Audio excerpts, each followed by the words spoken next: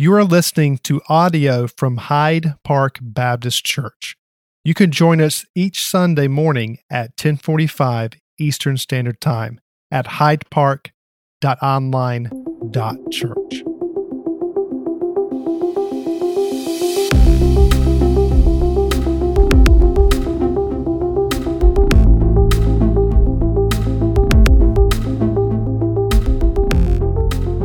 Second Timothy chapter 4. A lawyer was having a conversation with a widow. This lady had lost her husband, and this lawyer was having a conversation with her to try to find out what this man's last words were. Apparently, this widow was with her husband in the last moments of his life, and this lawyer was struggling because he had no will. He had no directives on how to handle the estate. So he was interested in talking with this widow and find out what this man said in his last hours of life. And so after many attempts, the lawyer kept asking this woman, and she just wouldn't tell him. She just wouldn't tell him what those last words were. And the lawyer didn't know if it was because it was personal or what the reasoning was, but she just wouldn't tell him. Well, after several weeks of maybe bugging her to death, finally she comes to his office and finally relents and is going to tell the lawyer what the man's last words were. And this is what she said. The last thing he ever said to me was, quote, "You don't scare me. You couldn't hit the broadside of a barn with that old gun." Yeah, it fell flat in first service. It's falling flat here. See, this is why I'm not in comedy. Because that was meant to be a joke, folks. Now you're just laughing at me. You're not laughing with me. It's all good. Wow, I'm 0 for 2 today. So 1 Timothy 4. We're going to focus more on Paul today than Timothy. We've focused most of our time on what Paul had to say to Timothy, and certainly that applies today because he's closing out this letter. But Paul, who was once Saul, I want to take you back. I want you to consider this man because he's in his closing moments of his life. These are the last words of the Apostle Paul. He was born, Saul, in 86 as a Roman citizen, but to Jewish parents, which was very unique. And even then, even in that moment, as Ed was talking a little bit about being formed in our mother's wombs, a purpose and a plan, even in Paul's birth, there was a plan already in place that his Roman citizenry would become a tremendous asset when he becomes a missionary for the cause of Christ. At age 13, he begins his studies in the Torah under the teacher named Gamaliel. Gamaliel was well known. He was a scholar. He had a lot of people who looked up to him. And at age 13, Paul is able to sit under his teaching as his rabbi. Even that was very unique. So Paul got an incredible education in Old Testament and what God was doing there. And not only that, Paul would have memorized the first 5 books of the Old Testament. And certainly by age 13, 14, right around in that age, he would have already done that. He would have been a scholar by the time he was 20. He would have been a scholar of the Old Testament. And of course, by age 24, he becomes a Pharisee. Paul said that he was a Pharisee of all Pharisees, coming from the tribe of Benjamin. And Paul himself was making a name. Saul was climbing this ladder of success within Judaism, and people were watching him, and people were looking at him, and he was given more and more responsibility. And between the ages of 24 and 30, Saul had a mission, a very clearly defined mission, a mission that he testifies about later on in his life. And that mission was to destroy Christianity. Because Saul saw Christianity as a sect, as heresy, as something that must be destroyed. And he made it as his purpose to go out and arrest Christians, to throw them into jail, and even stand by while they were being murdered, and possibly even himself participating in the killing of people who followed Jesus. Paul, or Saul at that time in his life, saw Jesus as nothing more than a thief who deserved to die on a cross and nothing more. That the Romans did exactly what they should have done, and the Jews did exactly what they should have done by accusing Jesus of blasphemy and hanging him on a cross. So between the ages of 24 and 30, that was Saul's mission. But one day he was making a 150-mile journey to Damascus, and he was on this road. And Saul thinks he's got it all figured out. Saul thinks he knows exactly what his life is to be about. He thinks he knows what his mission in life is, and he's going to Damascus to fulfill that mission. And on that road, a blinding light brings him to his knees. And out of that light, he sees none other than Jesus Christ. And Jesus says to Saul, Saul, why do you kick against the goads? In other words, these sharp sticks that they would use to control animals. Jesus says to Saul, Saul, why are you kicking against that? Isn't it kind of painful to keep denying what you know to be true? That I was more than just a blasphemer. I was more than just some guy who was teaching heresy. I am the Son of God. And on that day, on that road, Saul was blinded. But as I've said before, even though he was physically blind, I think it's at that moment he began to spiritually see for the first time in his life. He makes his way to Ananias' house, and over some days there, Ananias comes to him, and Saul is completely surrendered now to a new mission. One that was going to take him on a journey that he couldn't have possibly understood. But even in that initial calling, Jesus says about Paul to Ananias, says that this man is going to suffer. This man, set apart for my purposes, is going to suffer. So at age 30, Paul begins his journey on a new mission. Saul becomes Paul. But now where we find him at 2 Timothy chapter 4, we find a man who's now 60 years old. And he's in a prison, not just a Roman prison of any kind, but a maritime prison. And in that prison, he's suffering. And this man who's 60 years old, between the ages of 30 and 60, this is what this man accomplished. He traveled on foot 10,000 plus miles. That's the equivalent of walking from New York to Los Angeles 4 times. He planted 22 churches. And if he didn't have enough going on, he writes 2/3 of the New Testament. So in 30 years, this mission that Paul is on, the accomplishments, the gospel being spread in very difficult, hard places, the places that Paul planted these churches were very difficult, hard places to plant churches. There was no gospel presence in these areas. Paul was a missionary who was sent out to these places to be the very first one to talk about Jesus, the resurrection, the gospel, and how it can change your life. But here, in this letter, is a man who is bent over. If we could walk into that prison for just a moment and just maybe get a picture in our mind's eye of what Paul looks like now, you'd probably be shocked. He's no doubt bent over. No doubt every time he moves, he's in pain. Remember, all of the beatings that he endured, he had multiple broken bones. No doubt his ribs were broken, possibly even his lungs getting punctured at points along the way. There was no hospital for him to run to. Certainly, he had Luke, the doctor, with him. There's only so much you could do in that day and that time. So Paul just had to suffer through it. And as you see this man in this prison, he's wet, he's dark, he can't see because it's a pit that he's in.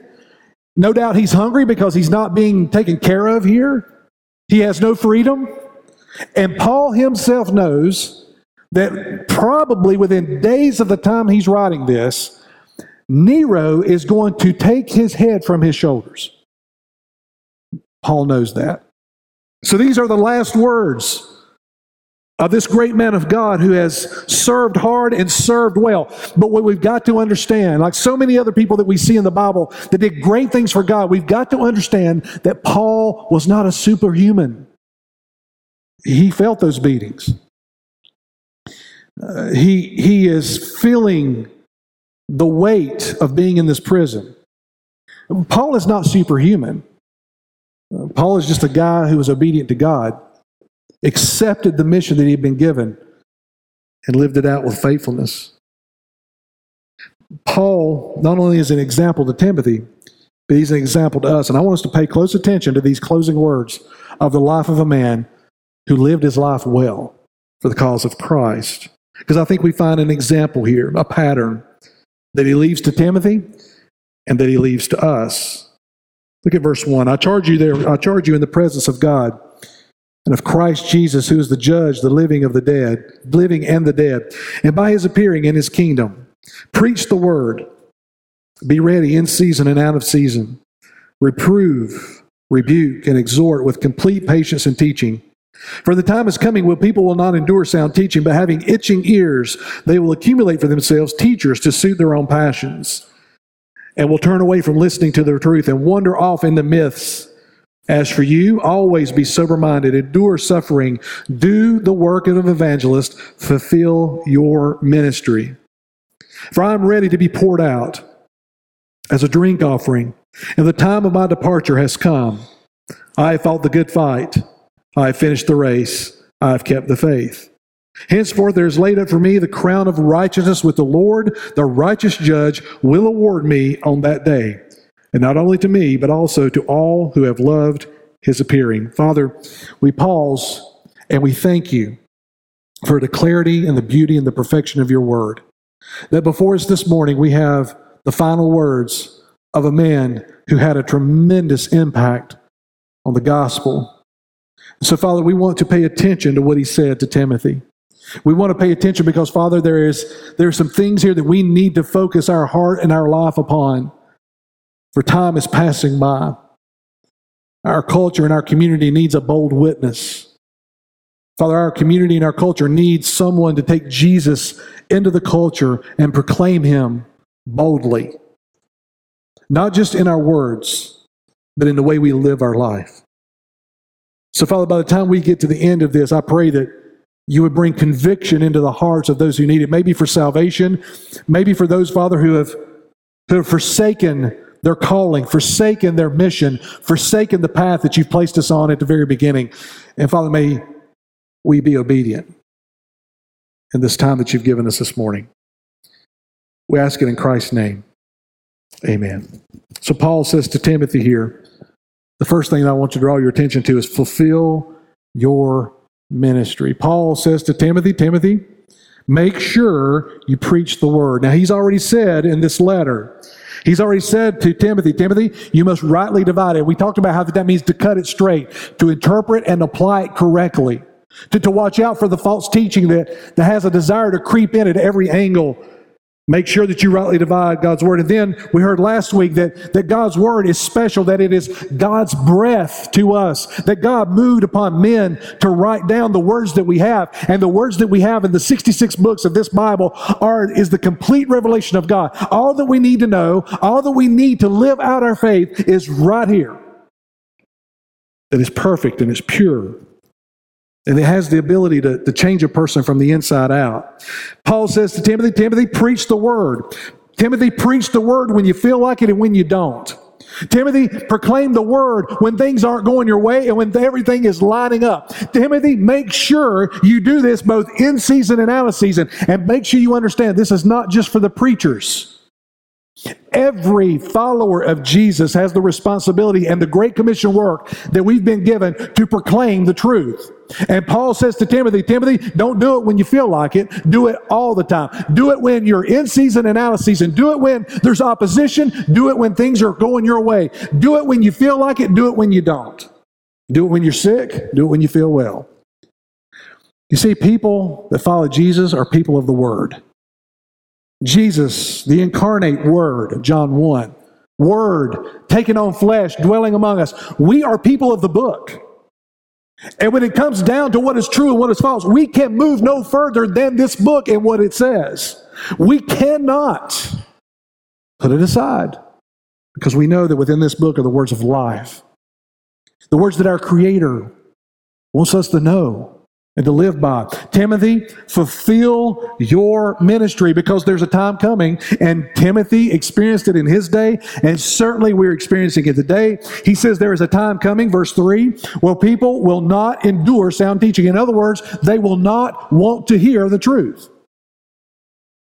And not only will they not want to hear it, but they're going to go out and they're going to find teachers who will teach them falsehoods so that they'll feel good about themselves.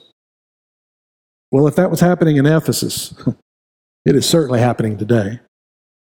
He says that they will heap up teachers. Look at verse 3. He says, the time will come when they will not endure sound teaching. But get this, but having itching ears, they will accumulate or heap up for themselves teachers to suit their own passions. You ever had that itch right in the center of your back that you can't reach?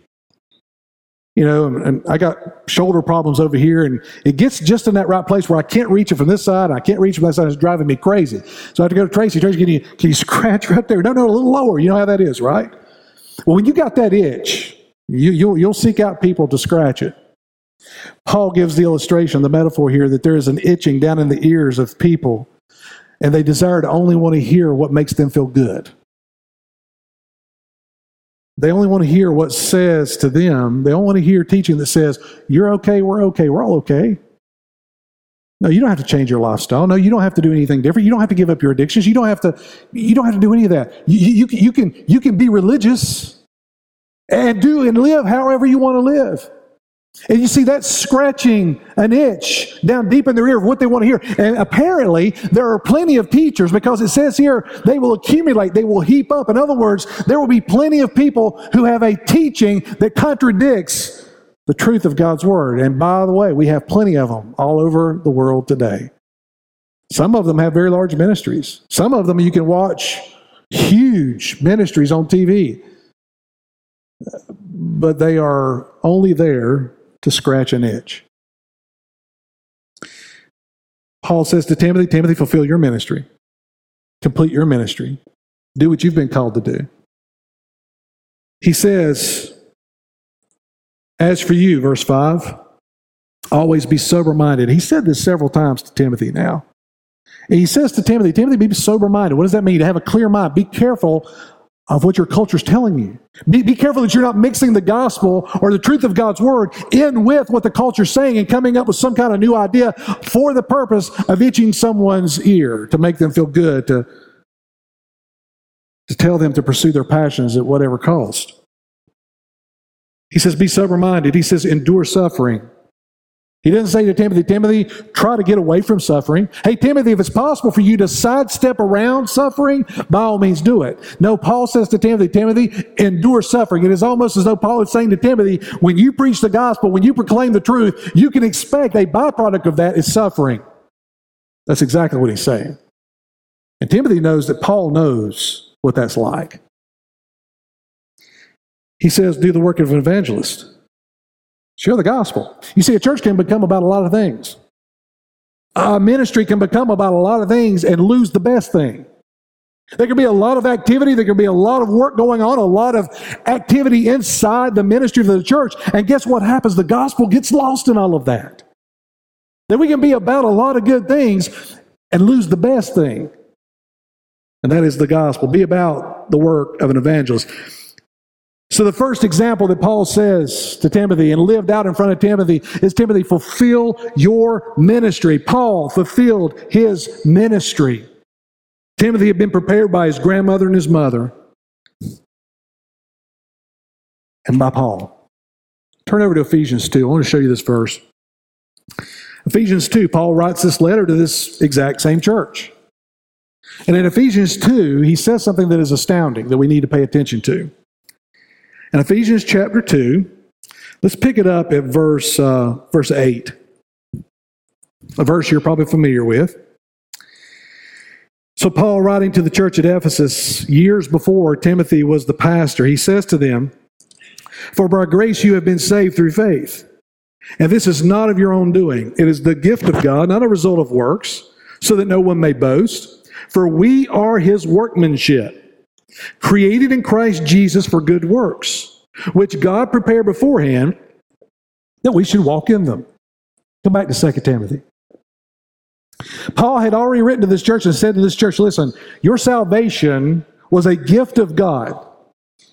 And the reason it was a gift is so that you'll never be able to brag about how you pulled yourself out of your brokenness and your sin, that it was a gift of God by his grace. But not only that, another gift is that you are his workmanship, that God is working in your life. He is forming you and molding you and making you and growing you up into the full stature of Christ himself as the example. But he also says there that there's a path that we're to be walking. You have a ministry. You have a calling. You've been gifted to fulfill that calling. Now, oftentimes when we hear that word calling, we think of pastors and missionaries. Forget that. Yes, it's true, but it's just as equally true for you. Right there, Paul said to that church that there is a path, a set of good works that you're to be working. There is a path that God has carved out for you, that even before you came to faith in Christ, even in eternity past, there is a ministry already cut out for you. Fulfill your ministry. I don't know what that is for you, but I know that God's not keeping it a secret from you. That's not how He operates. He's gifted you. He's called you. He set you apart by the gospel for work in His kingdom. And that work is work you're supposed to do. I can't do it for you. There's not enough sermons I can preach up here that will fulfill the role Christ has for you to fulfill. There's not enough going to church that will fulfill the ministry that He's called you to do. You must step up. You must step into that role, and you must be faithful to fulfill your ministry. So fulfill your ministry. Notice this, verse 7. He gives us another indication of what it means to finish well. Look at verse 6. For I am already being poured out as a drink offering, and the time of my departure has come. I have fought the good fight. Paul says to Timothy, fight the good fight. Did Paul have a sword in his sheath? Was he going to blows with people in Athens when they disagreed with him? No, that's not what Paul's talking about. Paul's saying that when we follow Jesus, there is going to be pushback from us following Jesus and proclaiming the truth. And Paul says we must fight the good fight. Here's what I think Paul's saying. Paul's saying stand your ground. We've lost a lot of ground in America. We've lost a lot of ground in Lumberton. You have conversations with people and you find out what people believe and what they understand to be the gospel, and it is shocking. Paul says to Timothy, you got to fight the good fight. After Paul's conversion, the Jews hated him because he was a traitor. The Christians didn't trust him, so they didn't accept him. So there was a moment of time after Paul's conversion when he's had this incredible experience with Jesus on the Damascus Road, and he lays down his life for the cause of Christ. His own people rejected him. The Christians didn't trust him because they thought he was going to turn. They thought he was going to creep into their fellowship and look around and see where all the Christians were and then revert back to the old days of Saul and have them arrested and put to death. So Paul, was very much alone, but he didn't give up. If it wasn't for Barnabas standing in the gap for Paul, he would have continued to be rejected for quite some time. Paul didn't fit in no matter where he went. He goes to Ephesus, he goes to Corinth, he goes to Thessalonica, he goes to Berea. What does he find? People who hate him simply because he speaks the truth. But what blows my mind about Paul is in all these places that he goes, oftentimes he would get beaten up and thrown out in the edge of the city. There'd be one time that he'd be almost beat to death, and once he comes back to himself, you know what Paul does? He gets up, dusts himself off, and goes right back into the city, right back to the people that already threatened his life and almost killed him. Why is that? It's because he had to fight the good fight. The people in that city needed to hear the gospel. And the love that he had for those people compelled him to go. We also find that Paul in 2 Corinthians chapter 12 said that he had a thorn in the flesh. And in that passage, he says there that he went before God and he prayed vigorously for God to remove that thorn. We don't know what it was. I'm glad he didn't tell us. Some people think it was vision. He couldn't see well. Some people think he had a hip problem where he limped all the time or some other kind of physical ailment. I think it was a physical ailment. But he goes before God and he says to God, God, if you could just remove this, that Satan is using this thing, this weakness, this thorn, whatever it is, he's using it against me to buffet me, to beat me down, to discourage me, to just draw the strength out of me. And God, if you will, I've seen you heal all the people. Could you remove this? And you know what God says? No. He not only says it once, he says it multiple. No. So what does Paul do? He doesn't have a pity party. God says, this thing that's in your flesh that I'm going to leave, you're going to have to rely on my grace to do what you've been called to do. You know what Paul does? He doesn't have a pity party. He doesn't give up. He doesn't quit. He gets up and he moves on with fighting the good fight. Stand your ground. Dad, you got to stand your ground. You're going to have to stand upon the truth of God's word more today than you've ever had to. Because what's coming at your kids, what's coming at your family, what's coming down the road, you have got to stand. You've got to fight the good fight. It doesn't mean we're ugly. Doesn't mean we're angry. Doesn't mean we're one of those angry Christians and we're beating people over the head with a Bible. No, what we do in love. But dads, moms, families, grandfathers, grandmothers, you must stand firm. Here I stand and I can move no more. That's what Martin Luther said. Martin Luther said, I cannot budge. I cannot move. I must stand right here. Fight the good fight. Stand your ground. In a culture that is driven by feelings, I don't know if you've had any conversations like this recently, but I have. Just like in Ephesus, in our culture, everybody's driven by how they feel. So if I'm going to meet with someone, we're going to talk about Jesus, they're going to sit down at the table, they're going to talk about how they feel. I'm going to sit down, I'm going to talk about the truth of Scripture. I'm going to talk about the truth of the resurrection, how it can change your life. And here's where we end up on two basically different mountains. They're only concerned about how they feel. I'm concerned about truth, and it seems like we're worlds apart. So, I don't mind talking about your feelings, but ultimately truth must win out, even if it hurts your feelings. Yes, there is a heaven. Yes, there is a hell. Yes, there is only one way, no other. Yes, Jesus actually bodily resurrected from the dead, and that's a game changer. Those are truths that we must stand upon. And whether you feel like it or whether you don't, whether you like it, whether it feels good, whether it feels bad, whether it conflicts with what you see the world to be, does not matter. At the end of the day, the truth is what sets people free. And here we must stand, and here we must fight. Third, Paul says, not only are we to fulfill our ministry and fight the good fight, he says we are to finish strong. He says, I have fought the good fight. I have finished the race. I have finished the race. Paul uses this